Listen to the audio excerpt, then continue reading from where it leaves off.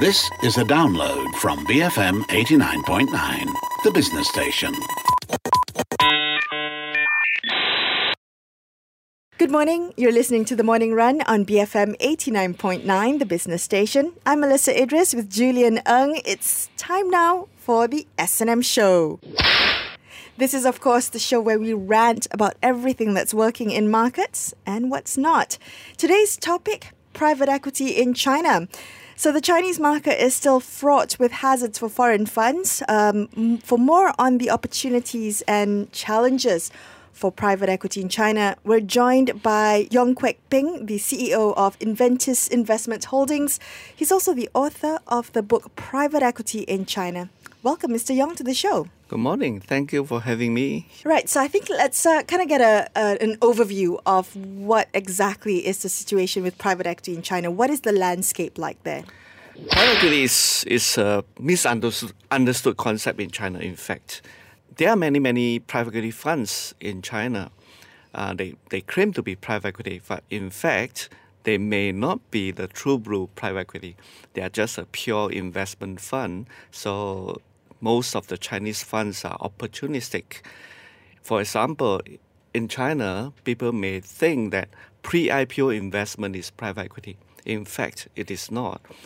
A real private equity fund is really put money into a private Chinese company, add value to the Chinese company for about 5 years, and then exit and sell the portfolio to make a good returns. But in China, a lot of funds are set up to take opportunities about quick flip, which I think this is a situation in China. So what we need to do in China is really to promote the real private equity model that is to add value for about 5 years to improve the SME in China and to help the economy and even helping the second tier and third tier cities companies to grow.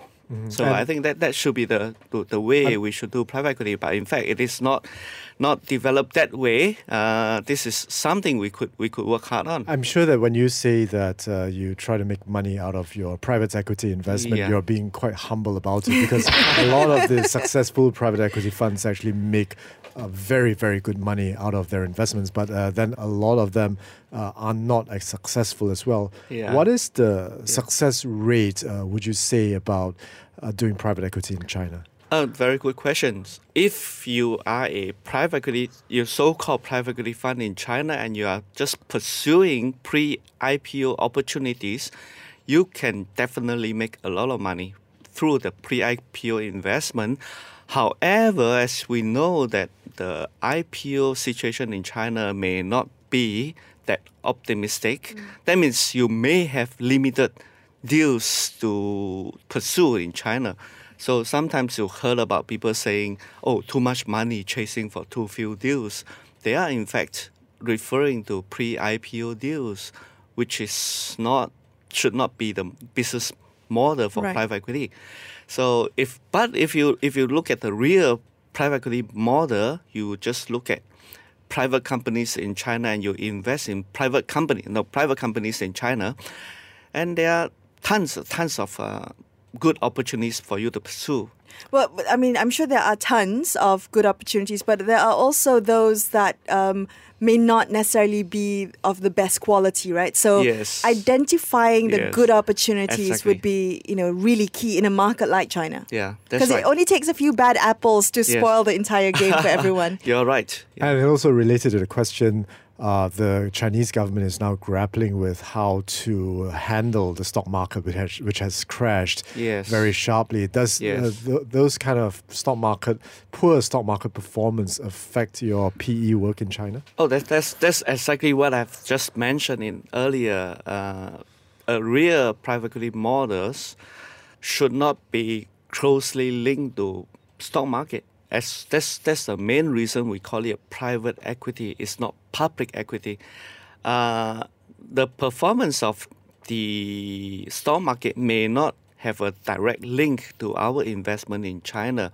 I probably have to stress one more time is that our investment is mainly into private companies in China. Wouldn't it affect your work though? Because the stock market is one way for private equity funds to exit. Yeah, their and I Yes. was just going to Good ask, question. is Yes. that the way you measure the success of private equity, to the ability to exit an IPO? Is that the a successful private equity investment? Absolutely not. So you can sell it to another buyer, of course. Yes, if you look at the statistic internationally, not only in Asia, in US, in Europe, only 1/3 of the exit methods will be via IPO. The other 2/3 is you sell it to a trade buyers or you sell it to another private equity fund. So majority of the portfolios we have, we basically sell it back to a trade buyer or another fund.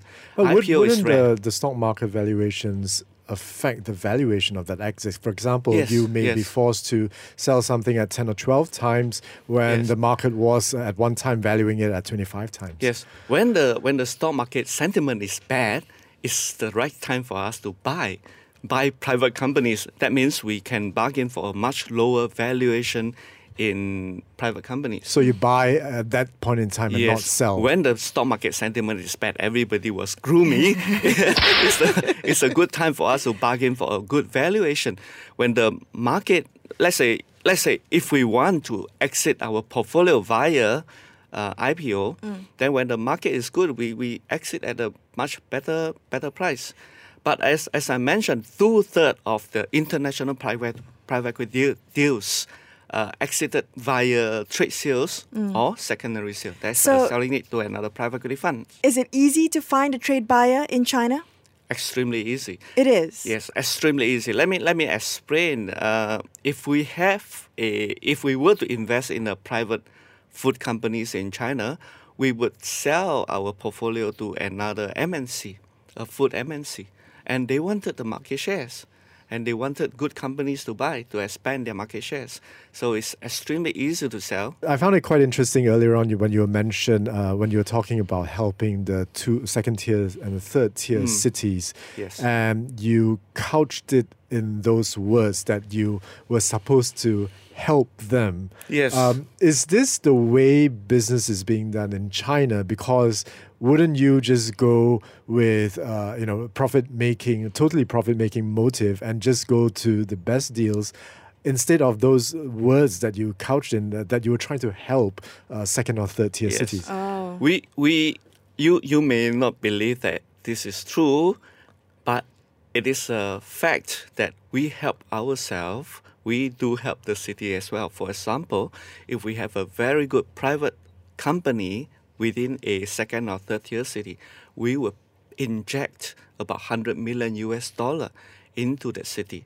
Think about it, $100 million injected to a small city. We help create so many job opportunities.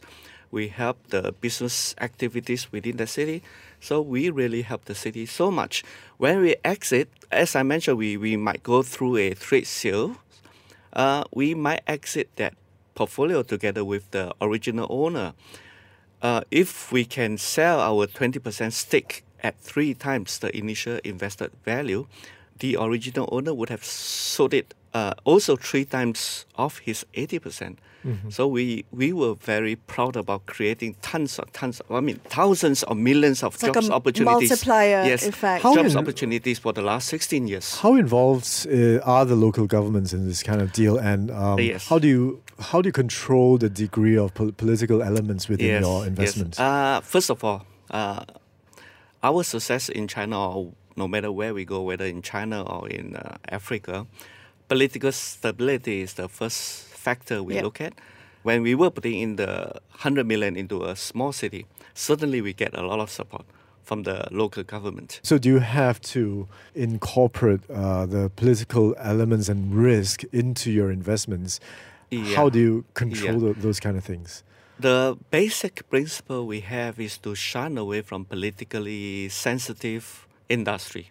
For example, upstream of oil and gas. But we could go downstream of oil and gas. Okay, so trying to remove the regulatory risk from the businesses that you're in. Exactly. But it's hard because policy affects every aspect of business, right? Yes. And especially when you're talking about contributing to the local employment and local economic growth. So we get very good support from the local government. Again, this is what I meant. There are some sectors is totally free from political interference or political influence. For example, we invested in chicken farms. We invested in seafood farm. We invested in some good manufacturing industry. So we got very, very good support from the local government. And the local government may be more concerned about their political future. So when we put a big sum of capital into their market, is in fact helping the city in terms of GDP growth. GDP growth. Okay. So they can show their political results every year during the national conference. So let's talk a little bit about due diligence, because for me, Sure. when it comes to private equity, that is the number one priority, right? Agree. Trying to find where to put your money, making sure that business is solid. So with the opacity of China and its economy, and sometimes you hear of cases where reporting is not always above board. That's right. How do you ensure that you've got a solid investment on your hands? As I mentioned earlier, we have many potential deals or leads coming our way every year. So one of the critical deciding factor will be through performing a very good due diligence. After we do our due diligence, we could select out of, let's say, 100 deals, we would select about 3 to 4. The key thing about due diligence in China would be going beyond the checklist. For example, you might get the Big Four, you might get a very good international law firm to do your legal due diligence or your financial due diligence, but that's just the basic. What we are always looking at is beyond all the financial and operation and legal due diligence. I give you one example. If you were to do a legal due diligence, the lawyer would check, they have this license. That's a very good license. But our check would be, how did the owner get the license? rather than, I have a license, it's a valid license. Yes, how did the owner get the license? So typically, we will ask the owner. It's very simple. I will ask, Mr. So-and-so, how did you get this license? And typically, the answer will be, I'm a good friend of so-and-so, mayor or whatever. And that's a red flag. Yes. Is that a red flag? Then we ask, why are you the good friend of the mayor? So you do and some then we'll digging, just go, right? yes. Yeah. So it's conversational. I saw your TED Talk thank you. Yes. speech, and one of the very interesting things that you said is that you always check whether the owner has a mistress. Definitely. I would like you to talk about that more and also explain what are the kind of red flags you look for before investing in a Chinese company. So the due diligence for an private equity investment in China is unlike IPO, as I mentioned. For example, if you want to take a company to IPO, you would do your due diligence. And you don't have to care whether the original owner having a gambling habit. But for a private equity into a private company, we would care about that, whether the owner has a gambling habit. If he were to have, the easiest place for him to get money is from the company. Right. So, of course, it's a red flag. So we will be very concerned about that. And what would a mistress signify? Same thing. You need... extra money, you would dip into the company you need coffers. To buy luxury item for ladies. I see, You need to buy a property for your mistress. Yeah. And where's the easiest place to get money? It's not from your own pocket. It's just to get money from the company. But of course, before our investment, the company is yours. You can dig whatever you want. It's none of my business. But now, if I were to a 20% owner of this company, then please don't. So a lot of conversation face to face. You have to go beyond the paper checklist, right? Okay. Definitely. Right. So the key issue is, unlike IPO due diligence, you take For example, the investment bank probably will take the company to IPO and that's it. And they collect their fees and bye-bye. But for us, putting 100 million into a company is just the beginning. We have to work with the management, the owner for another 5 years before we exit. Right. So we really have to know very well the shareholders of the company, the management of the company, because we're going to work for the next 5 years together. Because you said the idea of private equity is to add value. Yes, right? exactly. Right. You Yes. spoke about the veracity of licensing in China earlier, Yes. and I think at the height of the listing of internet companies in exchanges, stock exchanges in the United States, Yeah. one issue that cropped up was the so-called variable interest entity, right? The VIEs, Yes, where yes. the Yes. companies, the internet Yes. companies, didn't actually own Yes. the license, although Yes. they benefited from the cash flows of the company. Yes. Yes. Is this a serious matter? It's a very good question. I'm not sure how well the audience understood VIE. VIE basically is that you own the company without really owning the shares, but you're just having a control through the company via a contract. This is a red flag to a private equity firm. We would not accept any legal arrangement with VIE structure. Most of the VIE structure currently would mainly link to internet related firm because the foreign investors are not allowed to own a content-based company in China. So that's why there's a VIE. It's a strategic industry. Yes, it's just to circumvent the regulation.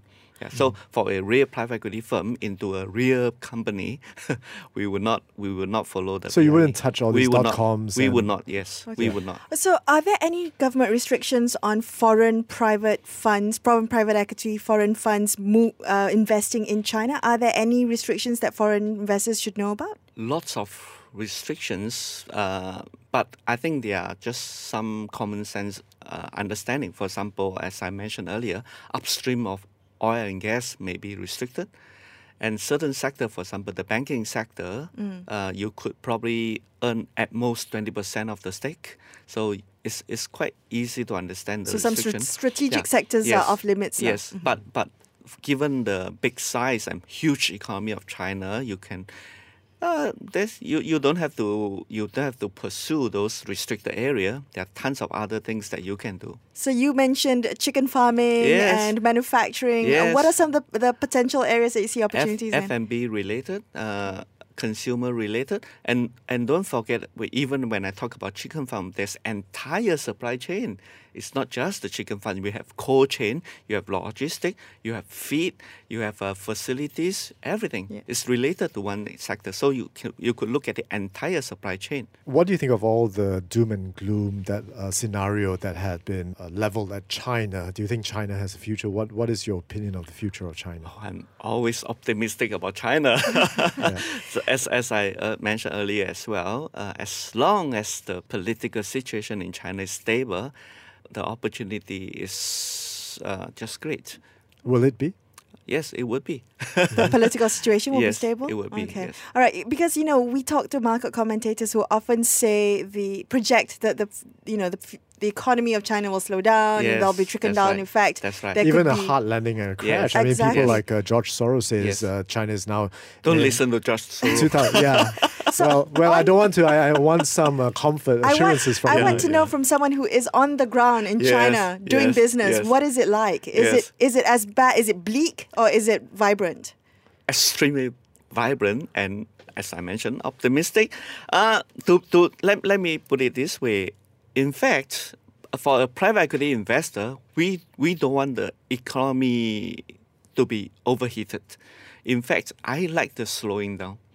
What for we need to ramp up all the community in this world to a price that nobody could afford? Slowing down, we are talking about from 7.5 to 7, or from 7 to 6.5% growth. Don't be too greedy. 6.5% It's growth really of good. Chinese economy is huge. And when we talk about slowing down, it affects the stock market more than private equity.